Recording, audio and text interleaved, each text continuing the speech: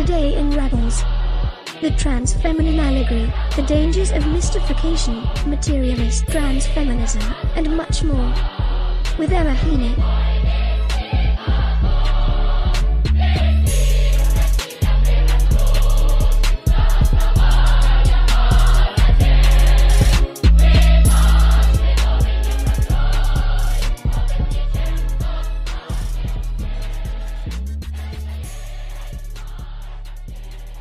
Welcome everyone to this conversation with Professor Emma Heaney. Ida and I have been really excited about this opportunity because over the past few months, we've been having informal chats about the entry of trans theorizing into international studies. So what form it's taken, where it's headed, what the stakes are. And Emma's work has been really just such an invaluable resource for us to think these things through. The reason is because that we've observed that many critical scholars within our field have treated transgender people in an allegorical way. And what I mean by this is that many have been more interested in how trans can serve as some sort of figurative exposition of various phenomena of trans nationalism or trans boundary politics than in the actual conditions of trans life. So we see many pieces in recent years that find within trans theory certain heuristic tools through concepts like passing and transitioning and liminality, visibility, crossing, all sorts of metaphors that can contribute to the study of statecraft and migration, war, genocide. The list is very, very long. And Emma has made one of the richest contributions to the study of the theoretical and methodological and political uses of the word trans. And we thought this event would be just a fantastic opportunity for us to learn from her and to reflect on what trans theorizing in international studies is currently and should be. So that by way of an introduction, I'll hand over to Ida to start us off. Yeah, thanks, Alex. It's really, really lovely to see so many of you today and friends and colleagues and students. Thanks for coming. I'm really, really excited to introduce today's megastar, the superstar, the center of this event, which is Emma Heaney. Emma Heaney is an assistant professor in the Department of English at William Paterson University. She's the author of The New Woman, Literary Modernism, Queer Theory, and the Trans Feminine Remainder. It was published by Northwestern University Press in 2017, and she is currently editing a collection of essays that address the relation of cisness to feminism. And Emma's book, The New Woman, is really the reason we're all here.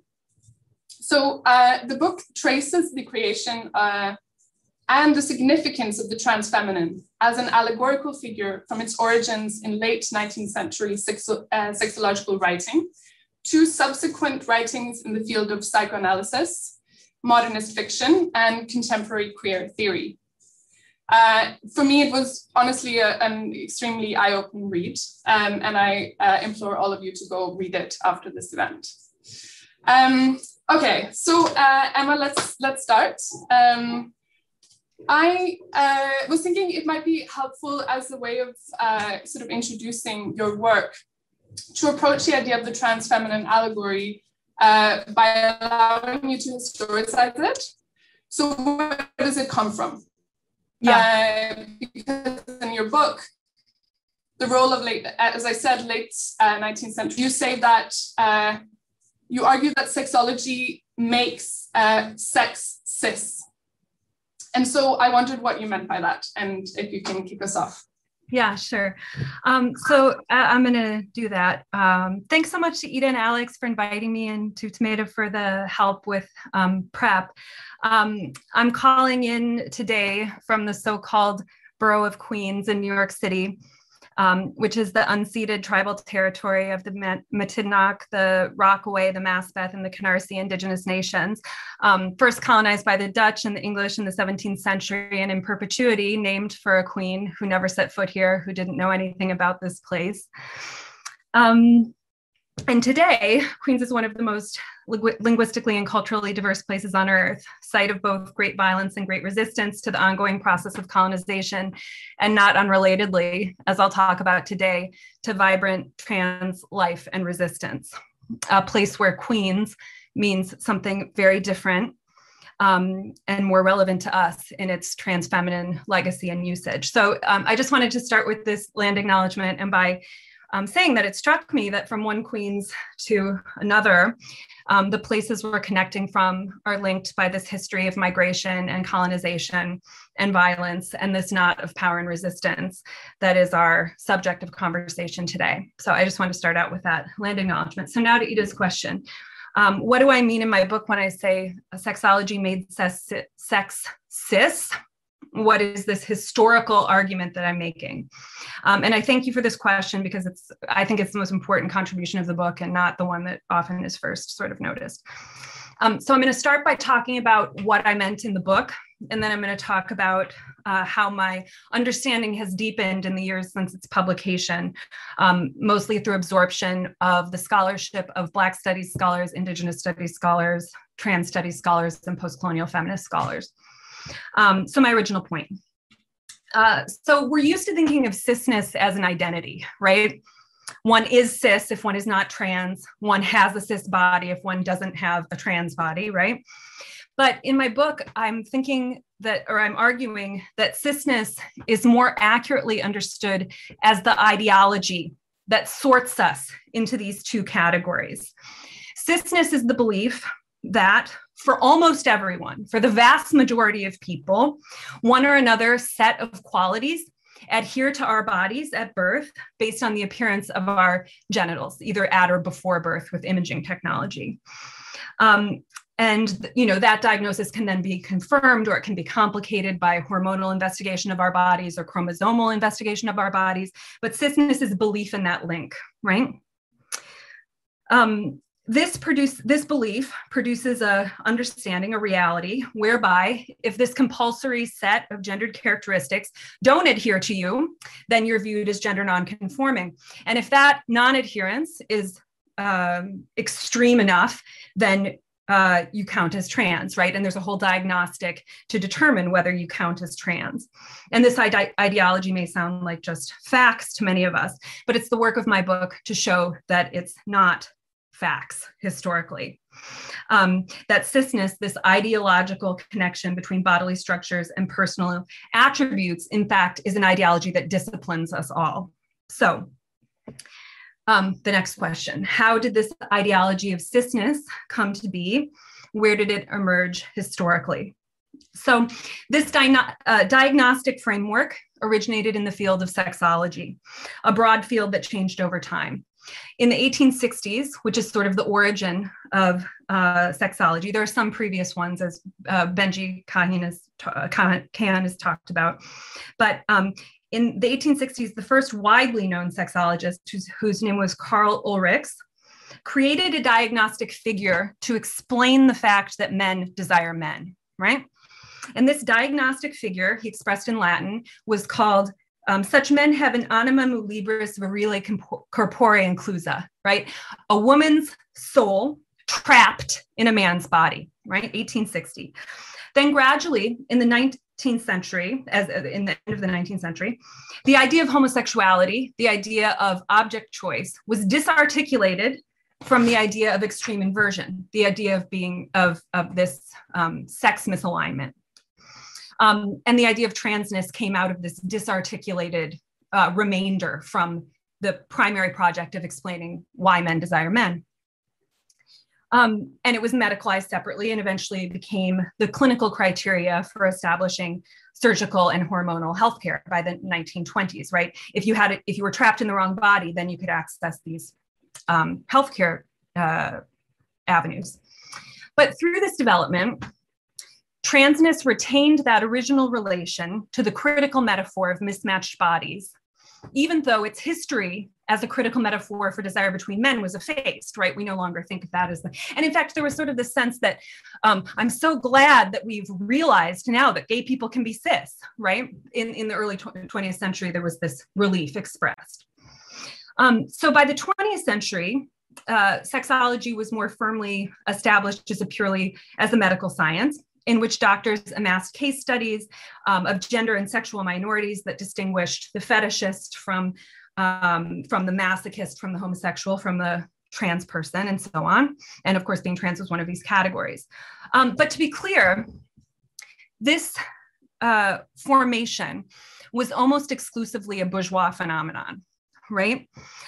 In the 1880s and 90s, sexologists, Richard von Krafft-Ebing chief among them, started to make a distinction between congenital perversion or inversion, meaning inborn, or acquired, meaning you got it from living a low life with low people, right?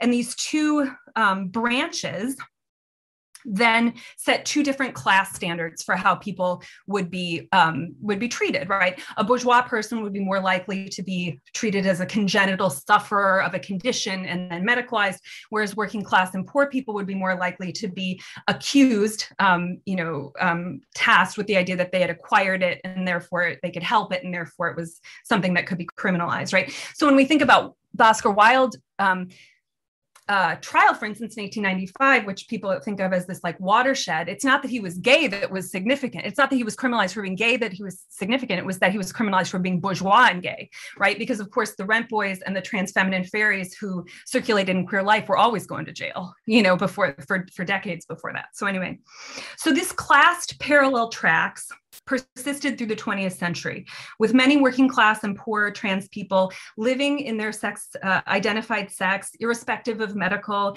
intervention, or in later decades, sort of piecemeal accessing medical intervention, hormones and surgeries where they could find them, and largely, often with only sort of vague knowledge of the medical diagnostic of being diagnosed as trans and then being allowed this sort of transformation. Meanwhile, bourgeois trans people were either closeted or, tenaciously pursued these few medical avenues where transition was available or trans medical health care was available. So what chapter 4 of my book emphasizes is that the archive documents among working class and poor people, that the idea of changing sex or being trapped in the wrong body was not a primary way through which people talked about their experience of transness. So I wanted to just, if I may, share two examples from my book to show you what I mean. So the first one is from the Sexological Compendium, The Transvestites, collected and published by Magnus Hirschfeld in 1910. And it's the story of a trans woman who was born and left home because her parents died. Her parents let her dress as a girl, but then her aunts wouldn't. And so she hit the road and she traveled all the way to San Francisco by the end of her life. But this is how she talked about her life. And I'm interspersing quotes from her with my own writing here. So in Switzerland, she left Austria for Switzerland. Case 13, which is what she's identified in his book, supported herself as a nanny and by doing housework and embroidery. While thus employed, her mistress discovered her trans status, but, quote, did not make a big fuss about it because she'd never had such a good woman worker. This mistress also encouraged her trans feminine employee to go out and dance and meet young people and live, right? At the age of 16, she is raped while employed there. And the man who rapes her says, I'm going to tell everybody you're a hermaphrodite if you tell anybody that I did this to you. So she goes to Paris, where she found work as a domestic servant and, quote, came together with women who lived with other women like married people, which in France is a rather widespread custom. And while she's sort of in the social circle, she's living with these lesbian women, and one of them sort of investigates her body in the night and discovers her trans status. And in the morning, she's very upset that she's discovered her trans status. And the girl says, you don't need to be ashamed, quote, there are other girls like you. I know of other girls like you. So you see already the way in which this trans woman's life, that her experiences, her employment, her vulnerability to sexual assault, her position within feminized socialities is present, right? Are the defining characteristics of her life, not the idea that she's trapped in the wrong body and someday might attain femininity or womanhood. Right. Another example is from 8 years later, and in New York City, one of the first trans feminine memoirs by Emma. Yeah. Sorry to interrupt. There's a few people in the chat wanting you to slow down a little bit. Oh, sure. Okay. Sorry, guys. Yeah. Sorry. Okay.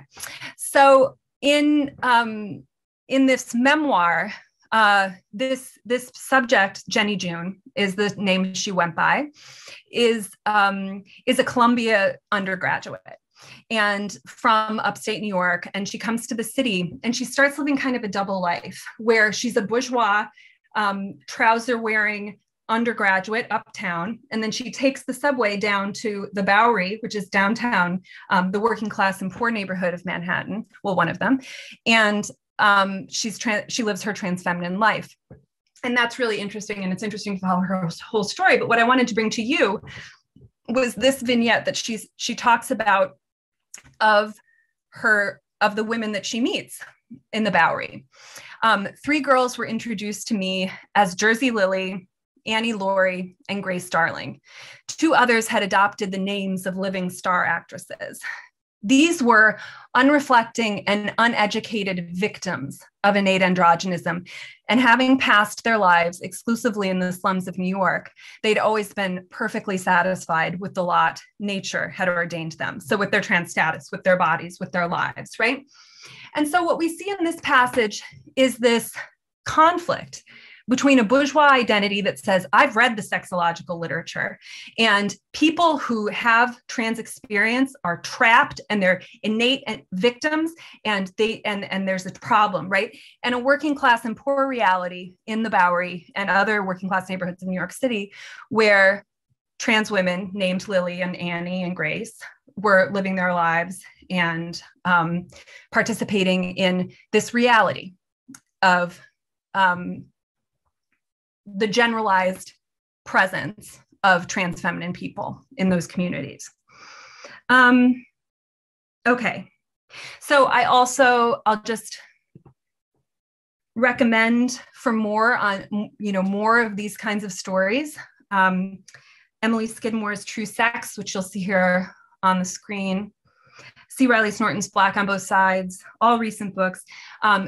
Jules Gill Peterson's work, Histories of the Transgender Child, but also more particularly her work in progress, Gender Underground, A History of DIY. Okay. So despite this reality, from Ulrichs in 1860 to our present in 2021, medical gatekeepers have insisted on a unitary definition of trans life, right? The fundamental form of which is allegorical. A particular life story about entrapment and hiding and isolation is extrapolated from this metaphor of entrapment, and you're obliged to reproduce it if you want to get medical services often, right? Tell the story of when you first knew and this whole standardized life tale. So in a straightforward way, sexology made sex cis by ignoring the standard working class and poor recognition of identified sex, lived sex as real sex, and creating this ideology of cisness.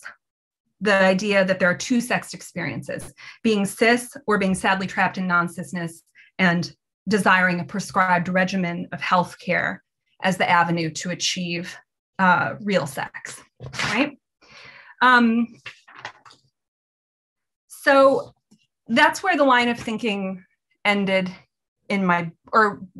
was sort of ending in my book. But I began since that time to be thinking about something that was present as a minor thread in my book. And that was the way that already, beginning in 1860, as sexology emerged as a discipline, there was already formed this idea of cisness by a pre-existing project of internal and external colonization that had the central concern of disciplining people and communities into the gender norms of the white Western European and American settler non-immigrant bourgeoisie. So in the so-called Americas, this looked like a campaign that began with colonial contact and continued through my period of study to enforce gender roles, hairstyles, styles of dress, socialities onto Indigenous people that reflected European bourgeois norms of how men and women should behave, should dress, wear trousers, have short hair if you're a boy, likewise, ideas about modesty and so on for girls and women. And this is what I wanted to say about that. This is what I've been thinking with other scholars since the publication of my book. This kind of enforcement was done both on Two-Spirit Indigenous people. So these are arranged, it's a contemporary term that draws together different kinds of Indigenous gender experiences that had different words based on nation and linguistic tradition. So Two-Spirit people were called Bote in the Crow tradition in the Plains, and they were called Mahu in Hawaiian Indigenous culture. They were called Wawe in Zuni culture. So that this enforcement, the forcible cutting of hair being the most sort of iconic of them, but also on non-Two-Spirit Indigenous people. So just boys and girls and men and women. An example comes to me from this memoir by Zitkala Sa about going to a boarding school as part of a de-Indianification process in the 1890s, where all of the children were lined up and their hair was cut when they arrived. So the commonality of treatment between Two-Spirit Indigenous people and non-Two-Spirit Indigenous people gets at exactly the way that colonization was targeting the non-cisness of Indigenous life, right? As a racialized imperative, right? So that is already present when sexologists start making these claims about structures and eventually hormones and chromosomes. The historian Afsina Najmabadi, whose book I have here, traces this trajectory in Iranian history in the same period from the late 18th century through the early 20th. In her book, she shows that Iranian elites, as they came under the sort of gaze of British and French visitors in the 18th and 19th century, started to slough off or disappear this totally socially accepted category, which was called Amrad, which was a male-assigned beautiful beloved, a beautiful male-assigned beloved, because this became a site of discomfort because of the imposition of the idea that physical genital morphological difference was the sole relevant social distinction, and that society had to be organized around that genital distinction, right? Or another people that are really helping me to think about this are Durba Mitra's Indian Sex Life and Gayatri Reddy's With Respect to Sex, which talk about, Reddy talks about the regulation of Hijra populations in South Asia, and Mitra talks about the way in which ideas about sex workers were regulated. And this is, again, the similarity or the really imbricatedness of these two processes shows the way in which cisness itself was a colonial imposition. And as I said before, and this is what I mean by internal colonizations, this was also going on in working class neighborhoods in London and in New York, even as it was going on in colonized, well, those are, I mean, New York is a colonized place, but where bourgeois ideas through vice squads and police departments were being inflicted on communities. So as trans women were being, as my period of study goes on, more categorically criminalized for just being trans. Okay, so I think I'll stop there with the historical point. Yeah. Follow-ups. Thanks, Emma. That's really interesting. And I think in the book, you sort of move on to also more kind of your critique of more contemporary scholarship.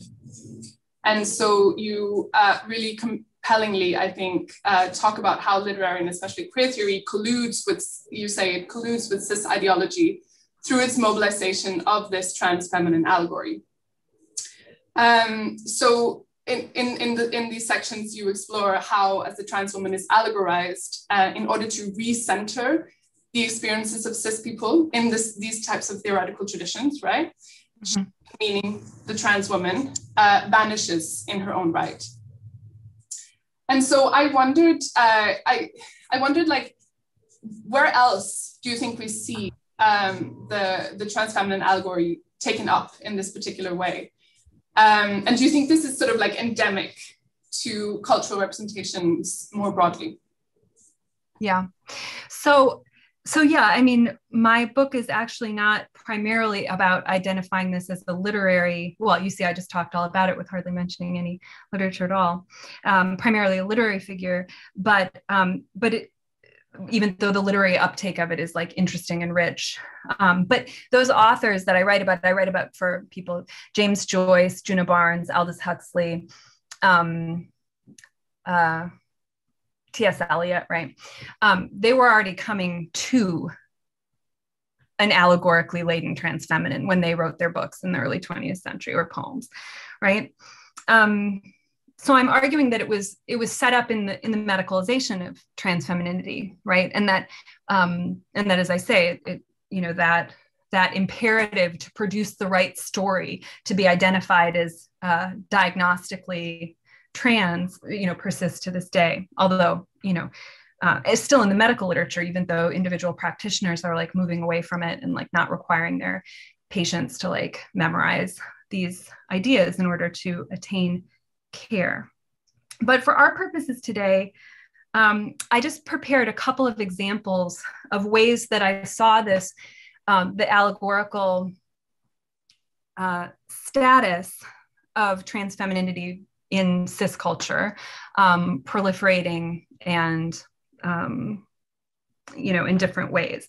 So people might be familiar with a sort of television and film genealogy that treats trans women's bodies as jokes, or treats, so here I'm thinking of like the film Mira Breckenridge, the novel and film Mira Breckenridge, The Crying Game, Ace Ventura, a good portion of the Saturday Night Live skits that were like produced from the 70s to the early aughts. I'm not sure how much you all around the world watch Saturday Night Live, but it's a big thing here in the States. Anyway, that very much sort of follows the script of the ways that cis women's bodies are presented as jokes, or made into jokes, with the sort of narrative revelation of genital status as a component of this tradition. Or the other main sort of tradition of representing trans women in film and television is as dead people, right? In sort of like crime, CSI franchise sort of shows. So a script in which trans women are sort of representative of like the gritty underbelly of cities, right? So maybe people are familiar with this genealogy because of the recent documentary film by Sam Feder called Disclosure, that sort of traces this genealogy in the 20th and 21st century. But my interest is not exactly in this genealogy, although I think what I'm talking about sort of obviously sets up that those really genocidal depictions, right? A sort of media landscape about trans women that would suggest that trans women are so farcical as to be non-existent, or actually dead, so non-existent, right? A sort of genocidal cultural landscape when it comes to depictions of trans women. My interest is in the sort of ideological claims that are grafted onto this allegorical idea of trans femininity. And what interested me about them in the book and since is the infinite flexibility of the meanings that are attached to trans women in this way. So, so by this, I mean, trans women are either a utopian promise of being free from sex, from the bounds of sex, or they're sort of presented as a dystopian, the sort of catastrophic end of sexual difference, right? The trans women are either too much woman, too much femininity, I'll show you examples to show you what I mean, but just to get the framework down, or too little, inadequate femininity, right? Trans women are either the sort of technological future, or trans women are installed as being possessed of sort of a fundamentally anachronistic quality, always old-fashioned, always retrograde, always hearkening back. So like, this was my interest in this sort of flexibility that could say, well, I'll give you examples actually. So the first is, I just bring it up because it's a foundational example, which was the media depiction of Christine Jorgensen when she debuted in the post-World War II era. And the left-hand newspaper from the New York Daily News cover is the most famous cover about Jorgensen. Ex-GI becomes blonde beauty, operations transform Bronx youth, right? And so there was this whole media line about Jorgensen, that she was the future, that her body was like representing the technological advancements of the miracles of medicine, right? And then there were other headlines, another sort of cluster of headlines like this one from a Toronto newspaper that said, Christine Jorgensen, and here you see in these pictures, representative of the loneliest people in all the world, right? Trans people are the loneliest people in all the world. So you see, trans women represent fundamentally in their existence either an astounding technological innovation of the nuclear age, or they're ontologically bound to sort of loneliness and misery, right? These two very different tracks that again say, this is what trans women mean categorically, right? Okay, and this is the sort of this amazing article by the amazing historian and filmmaker Susan Stryker that talks about how that first track of talking about Christine Jorgensen was like connecting, she did to sex what the atomic bomb or like splitting the atom did to physics, like this sort of really extreme claims about the significance of her existence in public consciousness, right? We're to look at a more contemporary example here. Here's a widely circulated editorial from the New York Times from 2015 that took as its subject the reality television star and former Olympian Caitlyn Jenner, right? And it says, a new photo spread by this woman, Eleanor Burkett, right? A new photo spread and interview in Vanity Fair offered us a glimpse into Caitlyn Jenner's idea of a woman, a cleavage-boosting corset, sultry poses, thick mascara, etc. I won't bore you, but and you see the photograph, right, which is like men in trousers that taper at the ankle and fishnet stockings and like all of these sort of like anachronistic like 1950s version of femininity, right? And that's what Burkett is saying, like Caitlyn Jenner represents all of this gender and sex anachronism, right? And therefore trans women do, right? Nobody ever wrote an article saying about Kim Kardashian saying that somehow her display of femininity then says something categorical about me or other cis women, right? So we have that. Trans women are anachronism. Or from 1 year before, Laverne Cox on the cover of Time, the transgender tipping point, America's next civil rights frontier, right? So again, either trans women represent in their essence anachronism or the future, right? So, so that's the sort of thing that I was getting at. More recently still, I just wanted to bring up this sort of air of the allegorization of trans women. So this is an article that was published in a magazine called Spare Rib, which I guess is a biblical allusion, by the philosophy professor Kathleen Stuck. And its title is Blackface is Evil, Why Isn't Drag? And so I just had a tiny screed to present to you on this subject.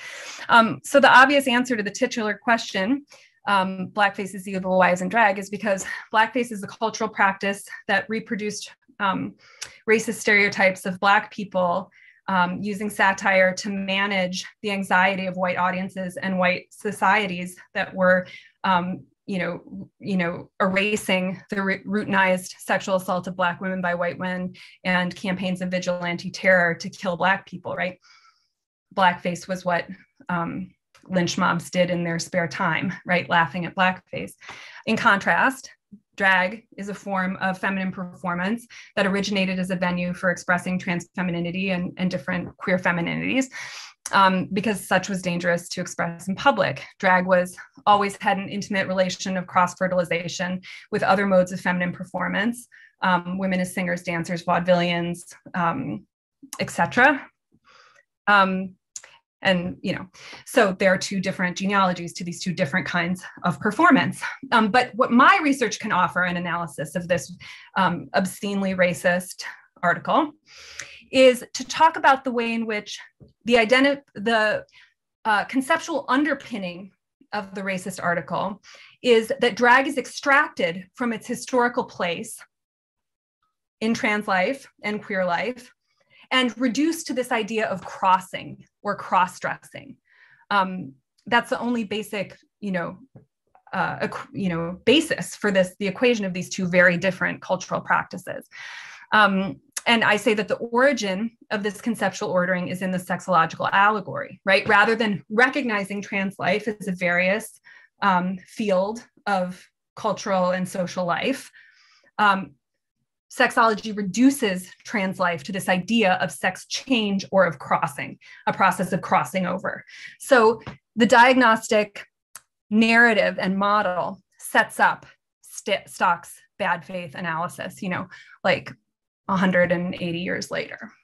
So, and I just wanted to sort of end this series of examples by providing some scholarship that talks about the relation between Blackness and transness, the imbrication, the coextensive nature of Blackness and transness, the inextricability of those fields from a Black studies perspective. So work by Marquise Bay, Khayyam Green, Cameron Awkward-Rich, and Farah Thompson are all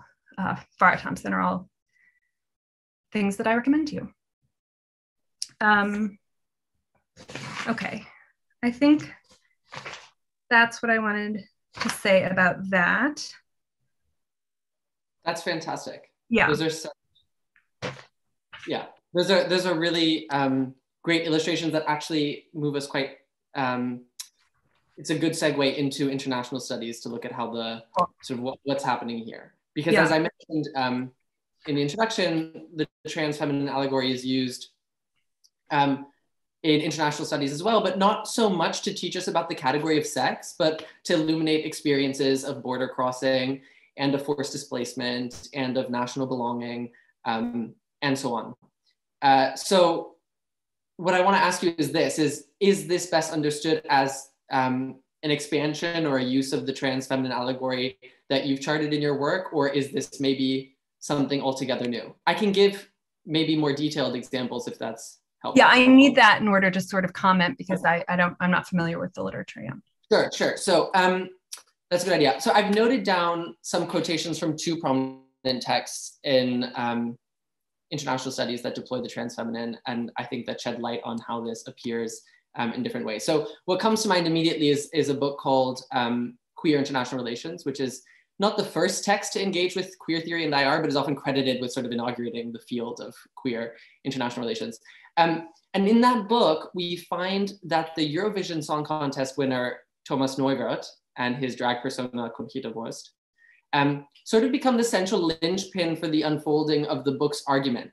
So the author refers to this drag persona, Conchita Wurst, and I'm quoting, as a figure who defies traditional understandings of European integration across multiple axes, and so who is therefore illustrative of what she calls a queer logic of statecraft. I can't reconstruct the whole book's argument, but she concludes with the statement that, quote, Conchita Wurst makes possible a thorough rethinking of what the process of European integration might mean and what a sovereign integrated Europe might become. We can also look to the work of a migration scholar called Emma Bond, who in a chapter of her book that's called Transgender, Transnational, Crossing Binary Lines, she asks how, quote, the various manifestations of the trans body can function as a sign of disruption, of displacement, of being out of place.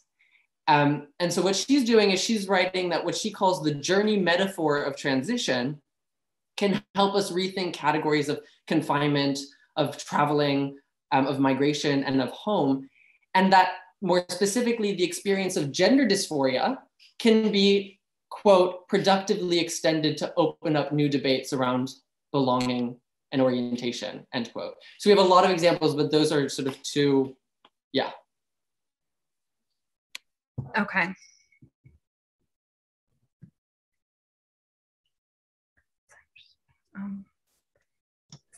Disruption, being out of. What did the Emma say about sign of disruption, sign of being out of what? Sign of being out of place. Out of place. Okay. So let's talk about those spatial claims, or the spatial claims of the first argument, and then the spatial metaphor employed in the second, right? So this idea, and I'm not too familiar with this performer or the Eurovision that you mentioned, but I'm assuming it's like a international drag competition, is it then? Okay. So the scholar, the place that I can help out in thinking about that scholar's critical metaphor. Well, first of all, we already noticed this setup, right?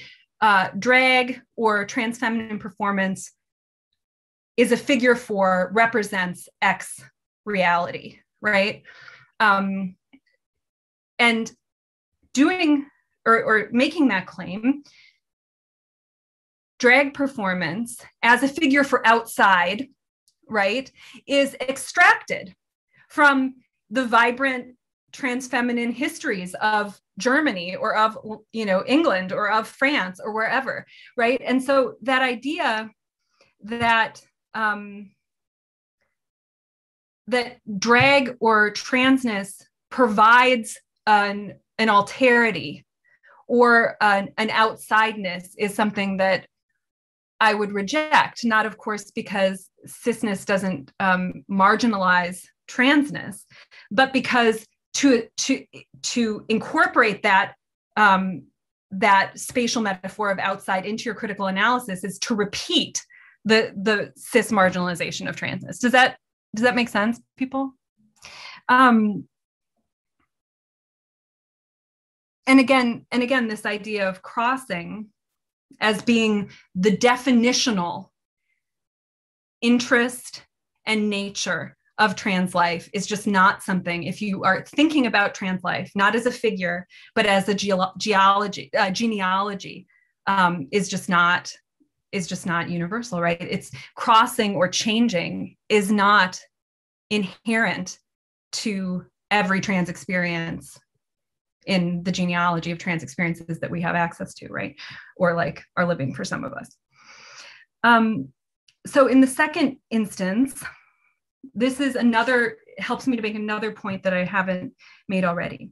The idea that in a sort of utopian strain, the trans body can help us as a sign, help us like a cis academic or intellectual formation as a sign of disruption or as a sign of breaking out of places that were previously sacrosanct, right? If you look at the genealogy of trans life, trans people occupied sex categories, right? Grace and Annie, who were doing sex work on the Lower East Side in the 1890s and 1900s, were with cis women, right? Were going home to abusive partners, were being put in jail alongside cis women sex workers, right? There was no freedom from the category of sex for these trans women, right? There was living as women, right? And being criminalized in different ways as trans women sometimes. But this is the other primary, multi-discipline notion that I think needs to be investigated and left behind. Transness historically has not meant freedom from the expectations or impositions of sex categories. It just has not, especially for trans women, right? That this, so the idea that there was some disruption there was no disruption when of the category woman, when these women were living their lives in the examples that I provided, right? A rapist knew that case 13 was a woman, right? A cop who was arresting these women recognized them in this pre-existent, or in this role in which trans women had always been included, right? So the idea that this is a fundamental disruption, and that the sort of body, this is what in the second instance is so compoundingly troubling, that something about a trans person's body means this thing, right? That has been ascribed to those that sort of abstracted body, is just not supported if you think about actual genealogies of trans life and experiences of embodiment. So those are the things I could say about those examples. Yeah, thanks, Emma. That's really, really helpful, I think, for a lot of us to think with what you just discussed. I wanted to get to something else that Alex and I were thinking about when we read your book. Is this sort of like, we read the book as also engaging with an already sort of pervasive propensity within critical scholarship to sort of find subaltern groups that might serve as a place from which you can launch critique, in a sense. And this move necessarily requires a degree of abstraction from the conditions of life of those considered on the margins. And so I thought I would just read a short paragraph, which I think is worth quoting at length, and Alex is putting it up now, which is by decolonial scholar Robbie Shilliam, who makes a similar, actually, observation about subaltern studies in his book, The Black Pacific. So I'm just going to read out that for everyone. So he says, Spivak carefully argued that subaltern studies was a politically necessary, but necessarily irresolvable intellectual project. Yet she went further than this. Because the subaltern could not appear without the thought of the elite, Spivak also proclaimed that the subaltern provided the model. Specifically, she argued that the historical predicament of the colonial subaltern could be considered the allegory of the predicament of all thought, all deliberate consciousness. Philosophically then, Spivak bade the subaltern to travel from the periphery to the center, but only to become there the recalcitrant difference that structured elite discourse.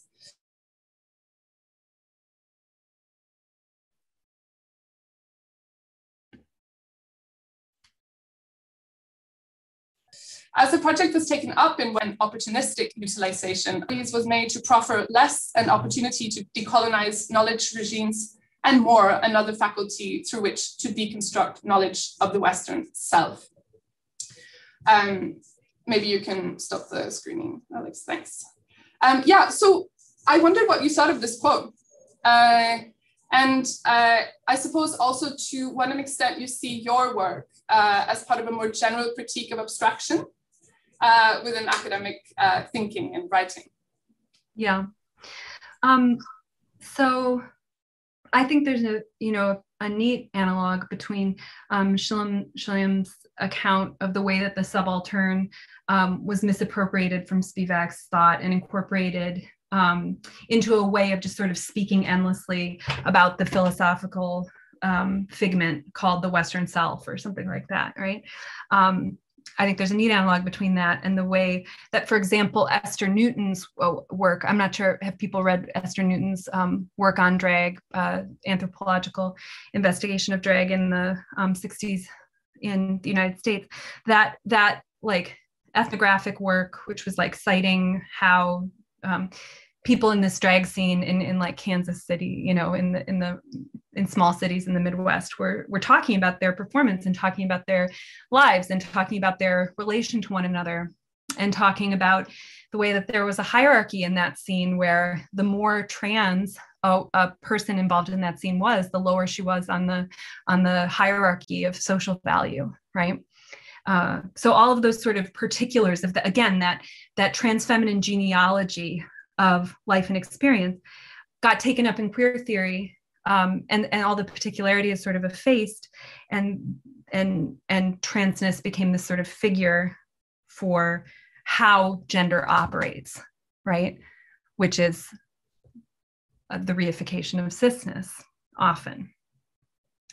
So, in Spivak's thought, the sort of force of the subaltern is the destruction of colonialism, right? The destruction of coloniality and colonial ways of being. And in the transfeminist genealogy of thought, trans women and trans feminine people have articulated all different ways in which the force of transness is that it destroys cisness, that it operates, or that it is the destruction of this notion that there's an ontological difference between a penetrator and penetrated, right? That it opens up this field of theorizing embodiment that notices that all bodies are penetrable, all bodies are subject to feminization, right? But the idea here in this genealogy is that trans women don't represent that reality. Trans women, beginning in the transfeminist thought from my period of study, have produced that thought, right? Have written about bodies and modes of life in ways that communicate that the force of transness, right?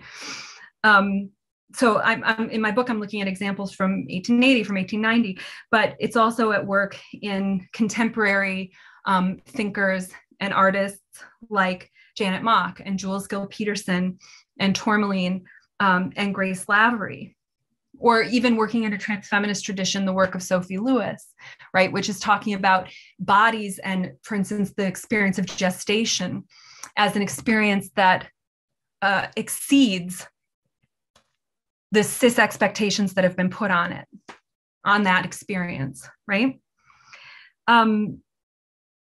So both, both the subaltern and the transfeminine in these theoretical appropriations have been created as minoritarian identities, right? Rather than as being recognized as what they are, which is socially produced resistant forces, right? And it's through this conversion of transness as a social force or alterity as a social force into an identity that can be, assigned to a figure that can then represent something, that the Academy is sort of reifying the myths that sustain it. So it's Fred Moten and Robin D.G. Kelly and Margaret Christiansen, Indigenous scholar Margie Christiansen and Billy Ray Balcour and Jody Bird, who taught me this, right? That for instance, the social force of indigeneity or Blackness or transness or the feminine or the subaltern exceed the individual person, right? And that doesn't mean that like white people or cis people or settlers or can go around saying, oh, these things are just social forces, they're not identities, so I have the right to give my voice equal weight on these matters. No, but we can say that people who are called Black or Indigenous or trans have, or anti-colonial, have a privileged relation to these social forces, right? It's Blackness, indigeneity, transness. So you can see from this answer, right? I hope that my view is clear. I'm not against abstraction in the least, or theoretical formulations, right? My understanding of the cis invention of a cis definition of transfemininity, which is my object of study after all, right? Or was my first object of study in this book, that understanding would not have been possible without Marx's value form, without Luce Irigaray on the feminine, without Fanon on how desire animates racial structures. Without Denise Riley, without Leopoldina Fortunati on the definition of reproductive labor, without Hortense Spillers on the ungendering of flesh. Like all of these abstract theoretical concepts name reality, help us to name reality accurately, help us to name what power has made of us, what power has done to us, how it severed us and chopped us up from each other. My quarrel is with mystification, which I think is different from abstraction, which I know to be different from abstraction. And I think that the position of transfemininity in the origins and iterations of queer theory have been mystified. By mystification, I mean that the theoretical figure of the trans feminine in works of queer theory has been extracted from its material and historical conditions of trans feminine life, the conditions under which it makes sense and it makes knowledge and it makes resistant incursion on civilization and on cisness. And it's been a fundamentally cis project of producing metaphors and allegories out of this figure that have served conceptual ends that have nothing to do with trans life. I think that there are abstract, theoretical concepts that can be derived from the genealogy of trans life. I mean, it's just been happening all along. We just have not been talking about it or like making it the center of things. Yeah, and I think that, well, anyway, I'll stop there. Thank you so much, Emma. That's really, I mean, just so instructive. So I have one final question before we go into a Q&A discussion, which is about alternatives. Because in your book, in the final chapter, you propose this alternative, what you call materialist transfeminism. And I just wanted to give you the opportunity to explain what materialist transfeminism is for you.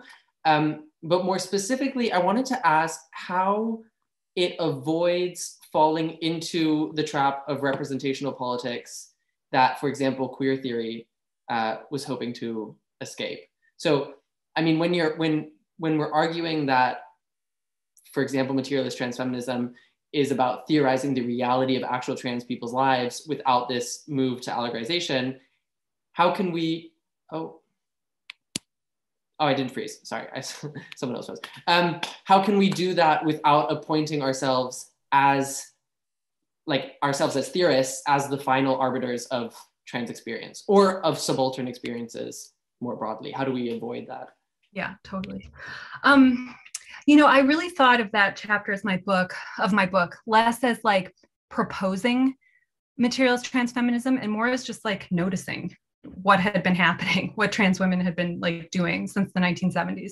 You know what I mean? And like presenting it in a scholarly venue, just like a book, you know?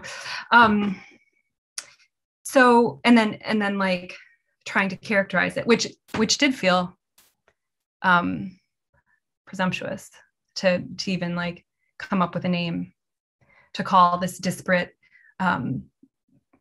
genealogy of ways that trans women kept themselves and each other alive, right? Which is what I consider this genealogy to be, this genealogy of thought and political struggle.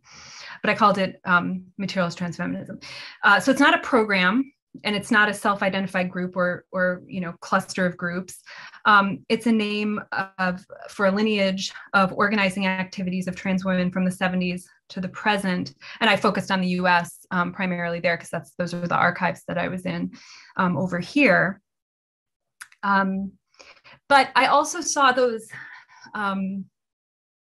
organizing activities as being basically coextensive with less organized things that trans femmes had been doing to keep themselves alive, even back to my period of study. So just since I brought it up, that example of that trans woman, you know, finding that group of Parisian lesbians and like living with them and like having them and people helping each other find jobs, you know, in feminized fields, embroidery, domestic, you know, everywhere she goes, she's doing these things. So I saw this work in the 70s, which I was mostly interested in that cohort in the late 60s and early 70s, as being coextensive with all of these skills that trans women had used to get their healthcare by hook or by crook, to find shelter, to find food, to find sociality, to find expression, to find dates, to find all of the things that compose lives, both individual lives and collective lives. So my focus there was largely on groups of trans radicals in New York City, in Miami, in Los Angeles, who were taking these conditions of life, the things that they'd known from being, trans 17-year-olds, 18-year-olds, 19-year-olds, and trying to organize them into political organizations, right? To get their sisters and siblings around them these necessary things. And these women and femmes were very engaged with what were called the third world radicalisms of the time, right? So the practices of the Black Panthers and the Young Lords, the Puerto Rican nationalist movement, and even anti-war radicalisms at the time. And actually, I'm working on a piece with the anthropology and Indigenous studies scholar Margie Christ-Jansen about the close ties between the ways in which a lot of women who were involved in these trans feminist organizations were also involved in these third world organizations. And Margie really is like totally driving that, the observation that that's talking about the way in which cisness and whiteness, or non-cisness, transness, and anti-coloniality and anti-racism are imbricated in those struggles. But so this was the genealogy that I was proposing, in contrast to the theoretical genealogy that I was trying to move away from. And so the answer to the question, how do we avoid assigning ourselves the position of arbiter as academics, is of course to not do that. The answer is to look to this for the same materialist answers, or the same materialist questions in the present. What are the immediate material and spiritual needs of trans feminine communities and most marginalized members of these communities? How do we attain and act collectively to attain freedom from policing and incarceration, access to housing, food, medical care, spaces in which trans sociality and intellectual and cultural production flourish, place for autonomous control over all of these necessary resources? And the sort of methodology for achieving this is simply to listen to trans women and trans femmes and trans people, to cite trans women, to publish trans women and people. So in terms of scholarship, in addition to the books I've already recommended, I can recommend the forthcoming collection, Transgender Marxism. I have a slide that depicts that collection, but that collects all kinds of essays that are, different kinds of reflections and investigations and dispatches from the present, landscape of trans struggle and trans life from a materialist Marxist perspective. I can also recommend the work of the emerging scholar Beans Filosi, who's starting a job at UPenn next year, and whose work is investigating the way that science invented cisness and transness in relation to eugenics and race medicine in the early 20th century. We can also, so that's the sort of scholarly side of things. Then in terms of this idea of listening to trans women, we can listen to community organizations who are tending to the material needs of trans women and trans communities. So in my community of Queens, New York, that looks like the organization Red Canary Song in Flushing, right up here, who are working to decriminalize sex work and focusing on the needs of women of color sex workers and trans women of color sex workers. It looks like in my local context, working to support the overturning of local laws that are used to criminalize trans women of color. So in New York City, there was this anti-loitering ordinance, which, when you looked at it, the ordinance just said people can't hang out on with no purpose in public space. But the way that it was used was to arrest trans women who were suspected or, just trans women, right? And there was a campaign that was called Repeal the Walking While Trans Ordinance. So the ordinance was sort of given the name of its reality, of the way that it was implemented. And it was overturned. Another sort of way to get at this reality is in the United States, there were these two bills called FOSTA and SESTA, which were which passed the National Congress and made it put in place all these new restrictions on online operation of sex work sort of communication pathways, which was really devastating for people in terms of, online negotiation and operation of sex work stuff being safer. There's the organization GLITS, which is an acronym for Gays and Lesbians Living in a Transgender Society.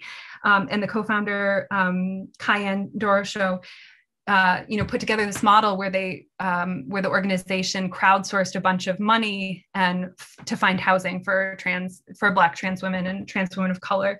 And they bought a house, right? So on the national scale in the US, I follow the work of Chase Strangio, who's the point person at the ACLU for a legal strategy for beating back. In the States right now, we're dealing with this reality where state by state, these bills, the language of which has been written and then distributed to all the different states to do state level bills, are focusing just a lot of attention on making it illegal for trans kids to participate in sports, right? In athletics, in K through 12 athletics. And these are just popping up all over, and organizations all over the country are trying to beat them down or trying to address them. And the ACLU and this lawyer, Chase Strangio, is sort of keeping track of all this. Yeah, and in the UK, I know there's a lot of energy around the Gender Recognition Act, and I'd love to know about what community level work is going on in London and elsewhere where people are calling in from. So that's it, that's how we avoid the pitfalls of approaching trans life as an abstraction, by investigating it as a reality, as a field of experience that is both internally diverse, widely internally diverse, but also has these concerns around which we can gather. And I just think to sort of answer the institutional question that you're asking, Alex, I'm inspired by Fred Moten and Stefano Harney, who say, to the university we steal, and there we steal, right? We take this infrastructure that has produced so many brutal abstractions of lives that are actually lived, and converted them into tools that do nothing for those lives and communities. We go to that place, the university, and we see what we can make of it, and we hold ourselves responsible. I think it's a cop-out for academics, and we try and do better, and we, engage criticism of our own methods and our own work.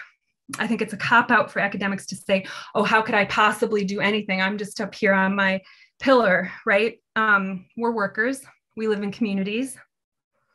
In the US, and from what I know of the UK, we're increasingly precarious workers, right? And I think this idea of the sort of elite academy is formed around conditions of life and labor that are based on sort of, in the States, Ivy League and Ivy peer institutions, that those conditions are getting rarer and rarer. And so I think we should move with that, move with the ways in which the precarity of academic life is no longer even allowing us that cop-out of being like, we're just too freaking elite to ever know anything, right? That's my answer. Sagen wir mal, diese Grundidee von Kommunismus, ne, die ist ja voll geil. Die ist ja voll geil. Die ist ja voll geil. Die ist ja voll geil. Die ist ja voll geil.